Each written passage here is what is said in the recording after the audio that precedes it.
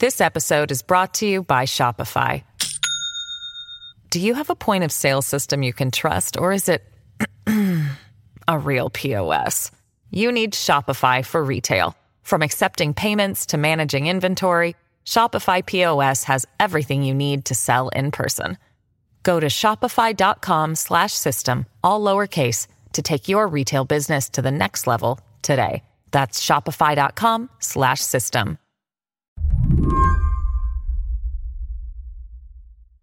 Brian Kalt is an expert on all these far-out things no one thought were going to really happen during a presidency until Trump took office.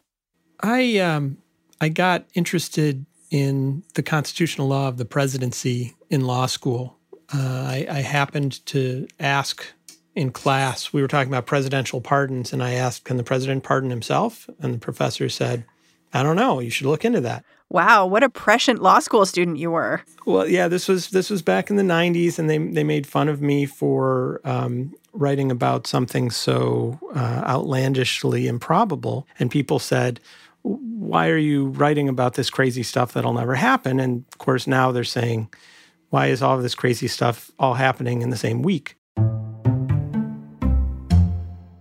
Brian teaches law at Michigan State now, where he has broadened his interests to include all the ways a president can be removed from office, like impeachment, the 25th Amendment. He looks at these tools like an auto mechanic. He knows how the gears are supposed to fit together and where they could get stuck. So yesterday, he was keeping track as members of Congress toggled back and forth over how to hold the president accountable for last week's riot. Some members wanted to impeach the president right away. Others wanted to somehow encourage Mike Pence to take over for his boss. Monday, Congress tried both options at once. They drew up impeachment articles while also introducing a resolution to encourage the vice president to declare Trump unfit for office, which Brian thought was a little strange. The 25th Amendment is really not up to Congress in any way. So asking for this resolution to be passed, sort of requesting the vice president to invoke it's kind of an awkward thing to do. It's his call. It's the cabinet's call. It's not theirs. If the system is working the way it should, it's the other way around. The vice president and a majority of the cabinet are the ones who come to Congress to plead their case. They're supposed to declare that the president is unable to discharge the powers and duties of his office. Seems kind of vague. Well, it is. And it was not designed to be restricted to incapacitation, comas, things like that. But that was what they were mainly thinking about. That was the situation where the process they set up was designed to function smoothly. So if the president's in a coma, then we can immediately transfer power to the vice president so that we don't have nobody at the helm. Yeah, you've said the 25th Amendment is really not designed for this moment. It's not, and it's not supposed to be for presidents who are doing bad things. It's supposed to be for presidents who can't do anything. I look at what Congress is doing, introducing this resolution about the 25th Amendment and sort of saying over and over again that that's the remedy that they would like to see implemented, or at least Nancy Pelosi has said that and others. I see it as a delaying tactic where everyone's sort of looking around and saying, not it, you know. I see it as them seeing a situation that they think is untenable and looking on the shelf for whatever tool can fix that. And the 25th Amendment, whatever it's intended for, the reality is if they invoke it, the problem is solved. The problem being they are worried what President Trump will do with presidential power in the next 9 days. This would be the only way to prevent him from doing things with his power as commander-in-chief, doing things with his pardon power. The problem is it's not the tool for the job. It's kind of like if you need to hammer in a nail and you don't have a hammer, well, you might try and use your shoe because you got to use something, but it's probably not going to work all that well. Today on the show, Nancy Pelosi has given Mike Pence 24 hours to give Trump the boot. So far, he hasn't been answering the speaker's phone calls. Brian is going to explain what the real options are here. I'm Mary Harris. You're listening to What Next? Stick with us.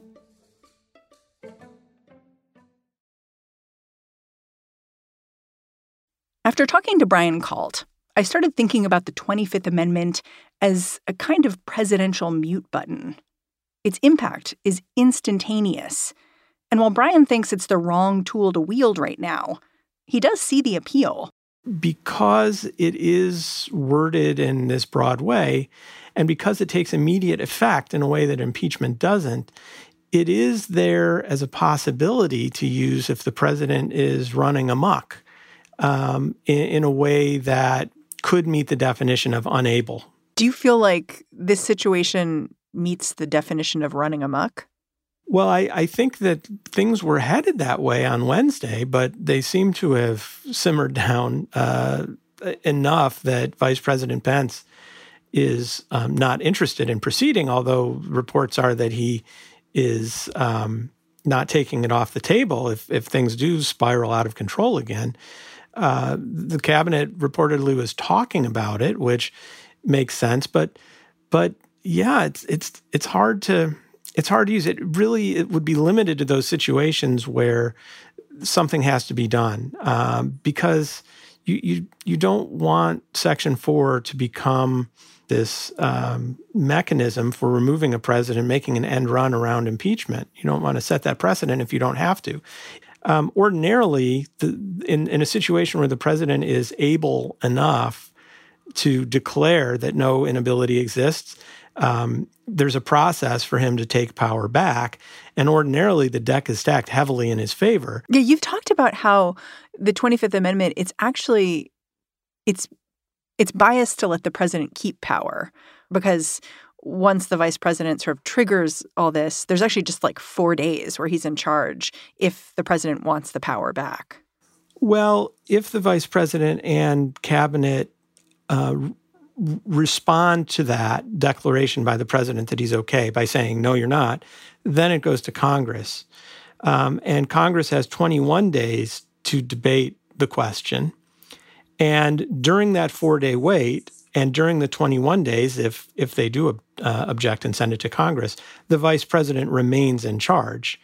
But you need 2/3 in the House and 2/3 in the Senate to vote against the president in that 21-day period to keep him out of power.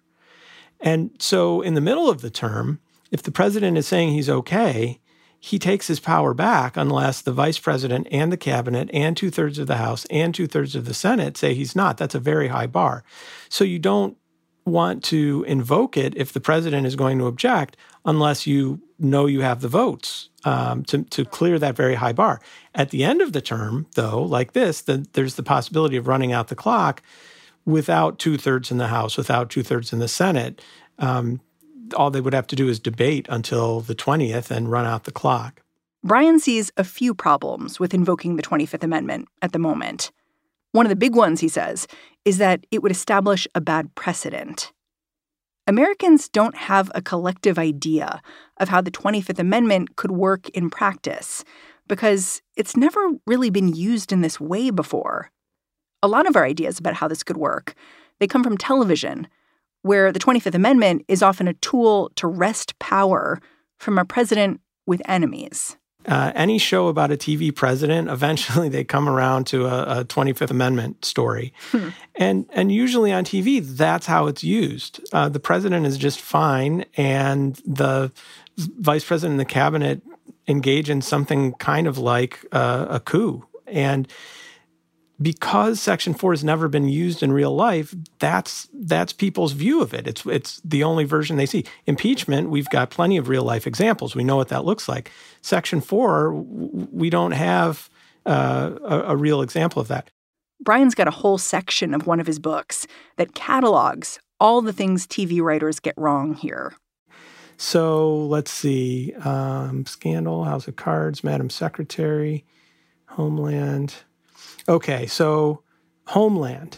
There was this situation on Homeland where they invoke Section 4. And then they have this dialogue there where the president says, a moment utterly not contemplated in the Constitution.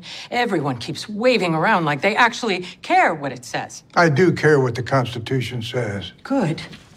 Then explain to me how you used the 25th Amendment to oust a president who is not in a coma, not in any way disabled, clearly in possession of her faculties, clearly able to discharge the duties of her office. And that's right. The president was absolutely right. But they don't have anything that says she's right. She's just saying that. So if people see it as a way to get rid of a bad president, then it becomes a real problem, and one that the designers of the amendment had hoped to avoid. So it really does need to be a pretty severe crisis situation to warrant running that risk of watering down what it's meant to be used for.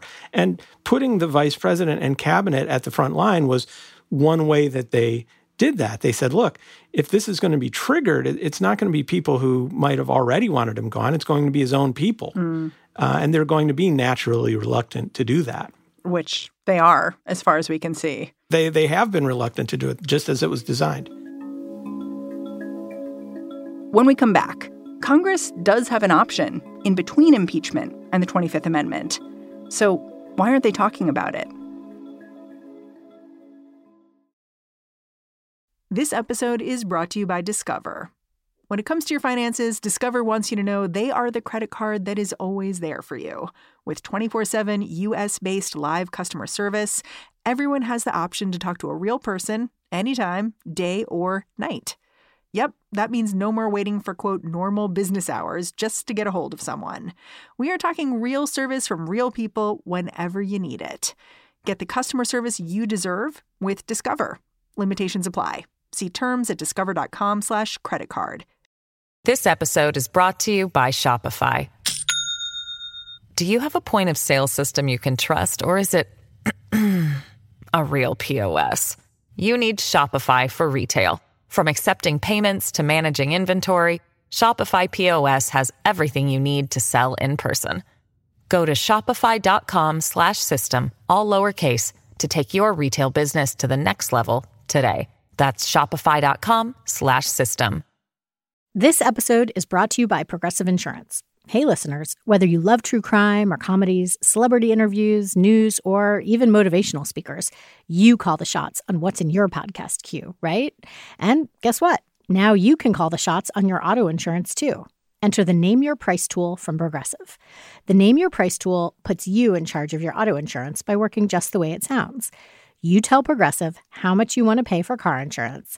Then they'll show you a variety of coverages that fit within your budget, giving you options. Now, that's something you'll want to press play on. It's easy to start a quote, and you'll be able to choose the best option for you fast. It's just one of the many ways you can save with Progressive Insurance. Quote today at Progressive.com to try the Name Your Price tool for yourself and join over 28 million drivers who trust Progressive. Progressive Casualty Insurance Company and Affiliates. Price and coverage match limited by state law. So Nancy Pelosi has said that if the vice president doesn't move forward with the 25th Amendment, she plans to proceed with another impeachment. So I wanted to talk to you about the impeachment process, too, and what it could look like and how it could look different than the most recent impeachment, which was just a year ago. I mean, my main question is how long everything needs to take, because the last impeachment, of course, it took a while, months. It is an issue, and part of the issue is because of how long it would take, it would prevent Congress from doing anything else. And there's a lot of other things that need doing. So what it looks like they're leaning towards, what I've heard, is impeach before he has left office, because they can. That doesn't take as long. And that just involves the House. That just involves the House, and it involves facts that I suppose they could investigate a little bit, but I think that they know enough that a majority is already willing to go forward. Given that everyone there evacuated, they feel like they may know the facts well enough. Exactly. And then because the Senate won't do it before the 20th, then there's no rush. So they're talking about maybe giving the new administration 100 days to get things done and then hold the trial. Because you're right, when they hold the trial, it's going to take a while and it's going to suck all the oxygen out of the room. I guess for me, I feel like there's a real cost to waiting where it sort of downplays the seriousness of what happened and allows people who pushed ideas that led to this insurrection to maybe figure out a way that they can help Trump avoid accountability here. Well, I think that's going to be an issue whenever the trial is held. I don't think it'll take them too much time to build up their counter narratives, but I think that there is a real risk that there are embers burning out there that could quickly flare up. And I'm not sure that having the impeachment trial will help to put those out, though. If anything, it might provide the occasion for them to flare up. So I think it's a concern. My concern is more what will happen if they go forward with it and for whatever reason, however the facts play out, whatever we learn in the coming days and weeks and months, they don't get the 17 Republican votes they'll need for a conviction. Why does that concern you so much? Well, we saw what happened when we had an impeachment without a conviction. It emboldened the president. It would send a message that you can do this and not get convicted. And an impeachment without a conviction has no consequence. So in a lot of ways, it's worse than no impeachment at all. So I would hope that the 3 months or whatever would also give them time to figure out if the votes are there. And if the votes aren't there, then rather than have an impeachment that ends without a conviction and has no consequence, maybe find something else that they could do. Something like censure. Censure doesn't have any binding effect either, but a successful censure, I think, would be better than an unsuccessful impeachment. Among other things, it would get more Republican votes. In doing that, it would identify and isolate those Republicans who are not willing to go against Trump or what he did. And you would also, in an impeachment trial, you always see the same thing. People saying, well, what he did was bad, but ... And with the censure, you aren't talking about any of that other stuff. If you think that what he did was bad, then you vote yes. And there is no but. Does it have any force, censure? No. Like, what would it do? It would just be a symbolic blot on his record. And again, because it would likely get more Republican support than the impeachment, I think that it would be a more consequential blot on his record than an unsuccessful impeachment would be. So much of the conversation about what we should do now is about symbolism. Like, I've heard people make the same argument about impeachment, that if you impeach, then it sends this symbol that, this will not stand. No future leader can do what this president did without being punished.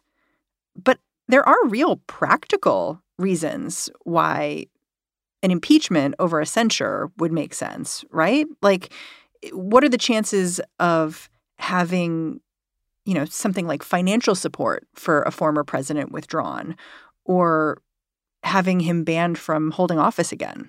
Well, that is the one reason disqualification from future office is the one reason why an impeachment after he's left office might actually amount to something.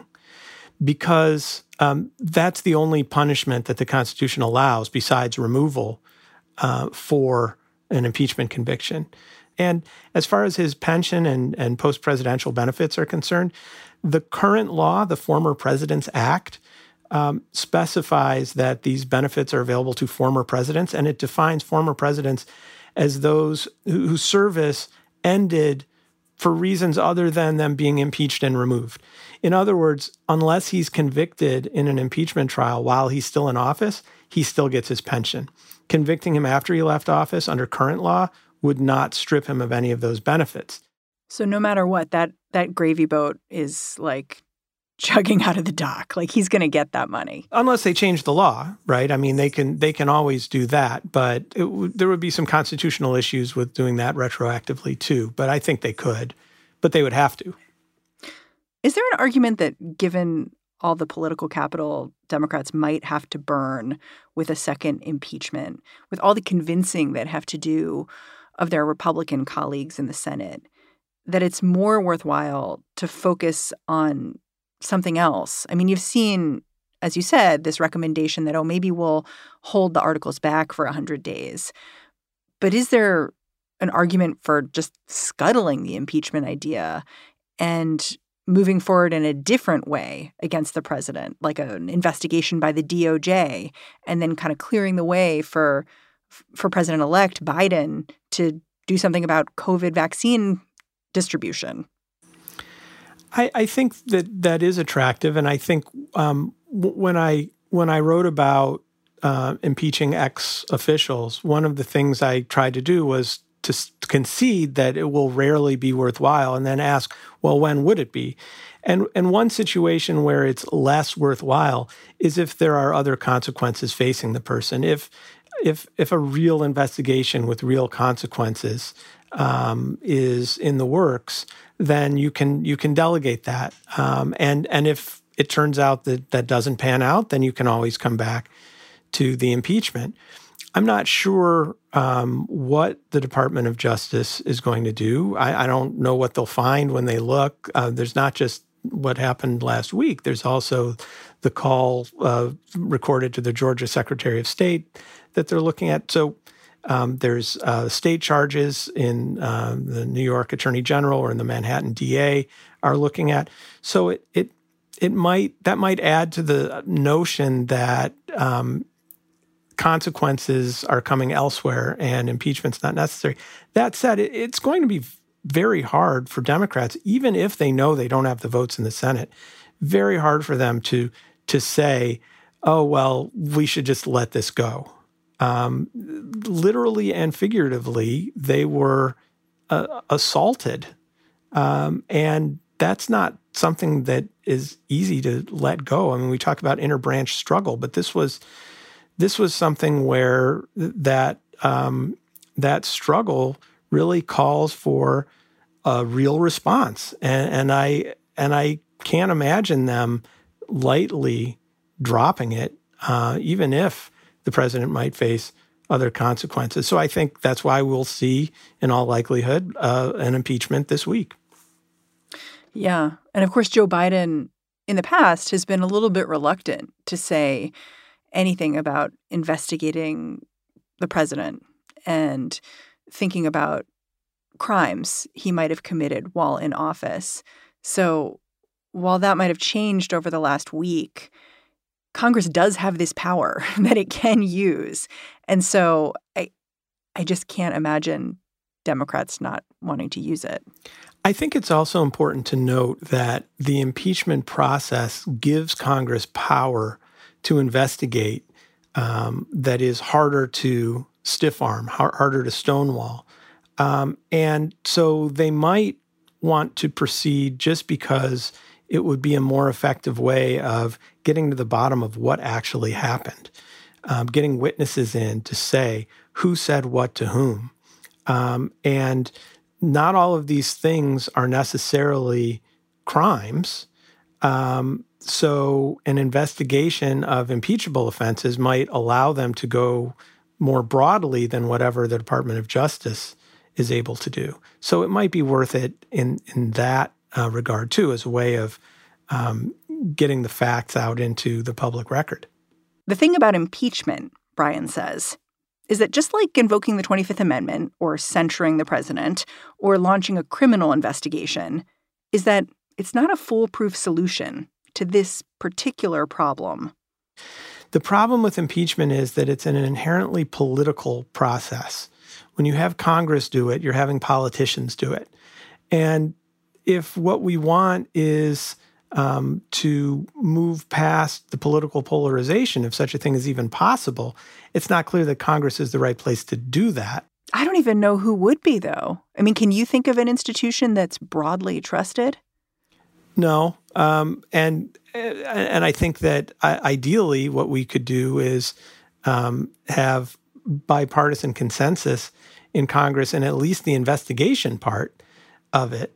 The Watergate impeachment proceedings before Nixon resigned were conducted in a pretty bipartisan manner and ended up being a really useful way of finding out what happened. And I think Biden's not in Congress, but I think that sort of approach would be very appealing to him and to anyone so inclined. One would think that there would be a lot of Republicans, given what happened last week, who would be willing to put their foot down and say they're not going to defend this man anymore. But we'll see.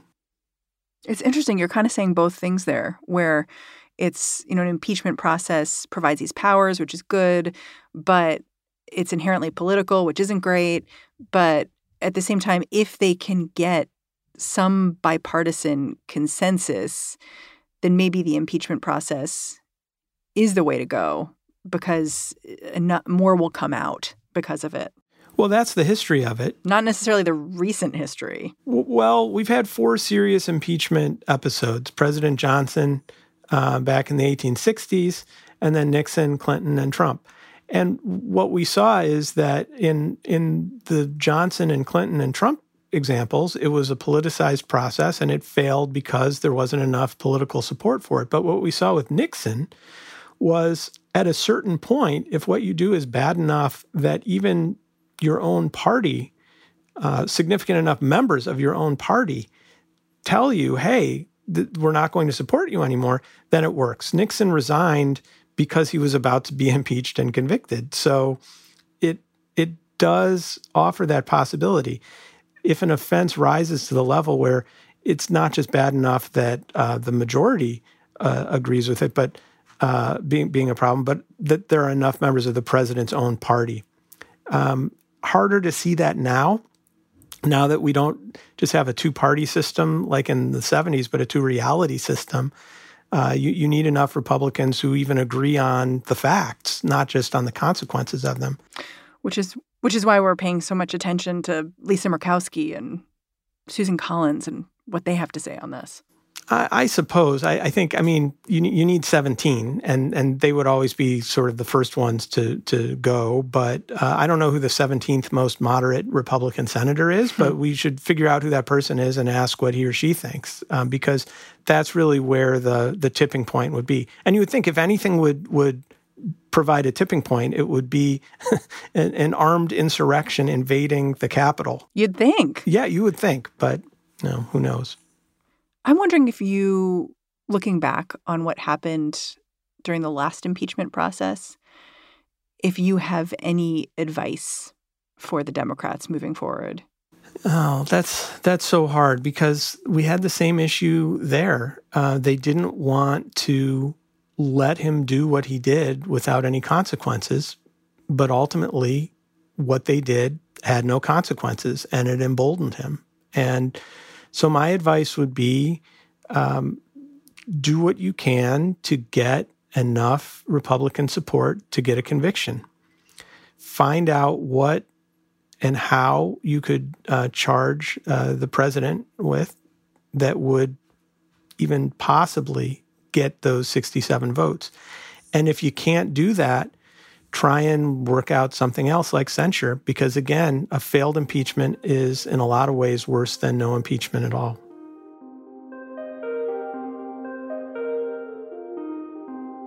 Brian Kalt, thank you so much for joining me. Oh, thanks for having me. This was fun, even if the occasion is unfortunate.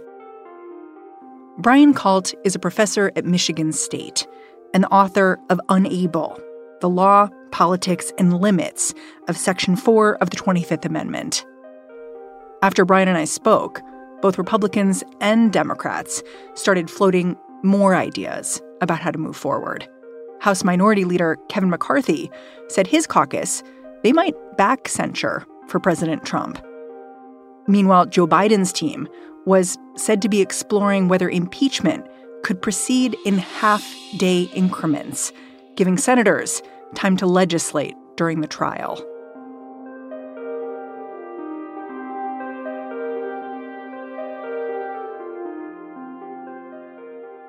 And that's the show.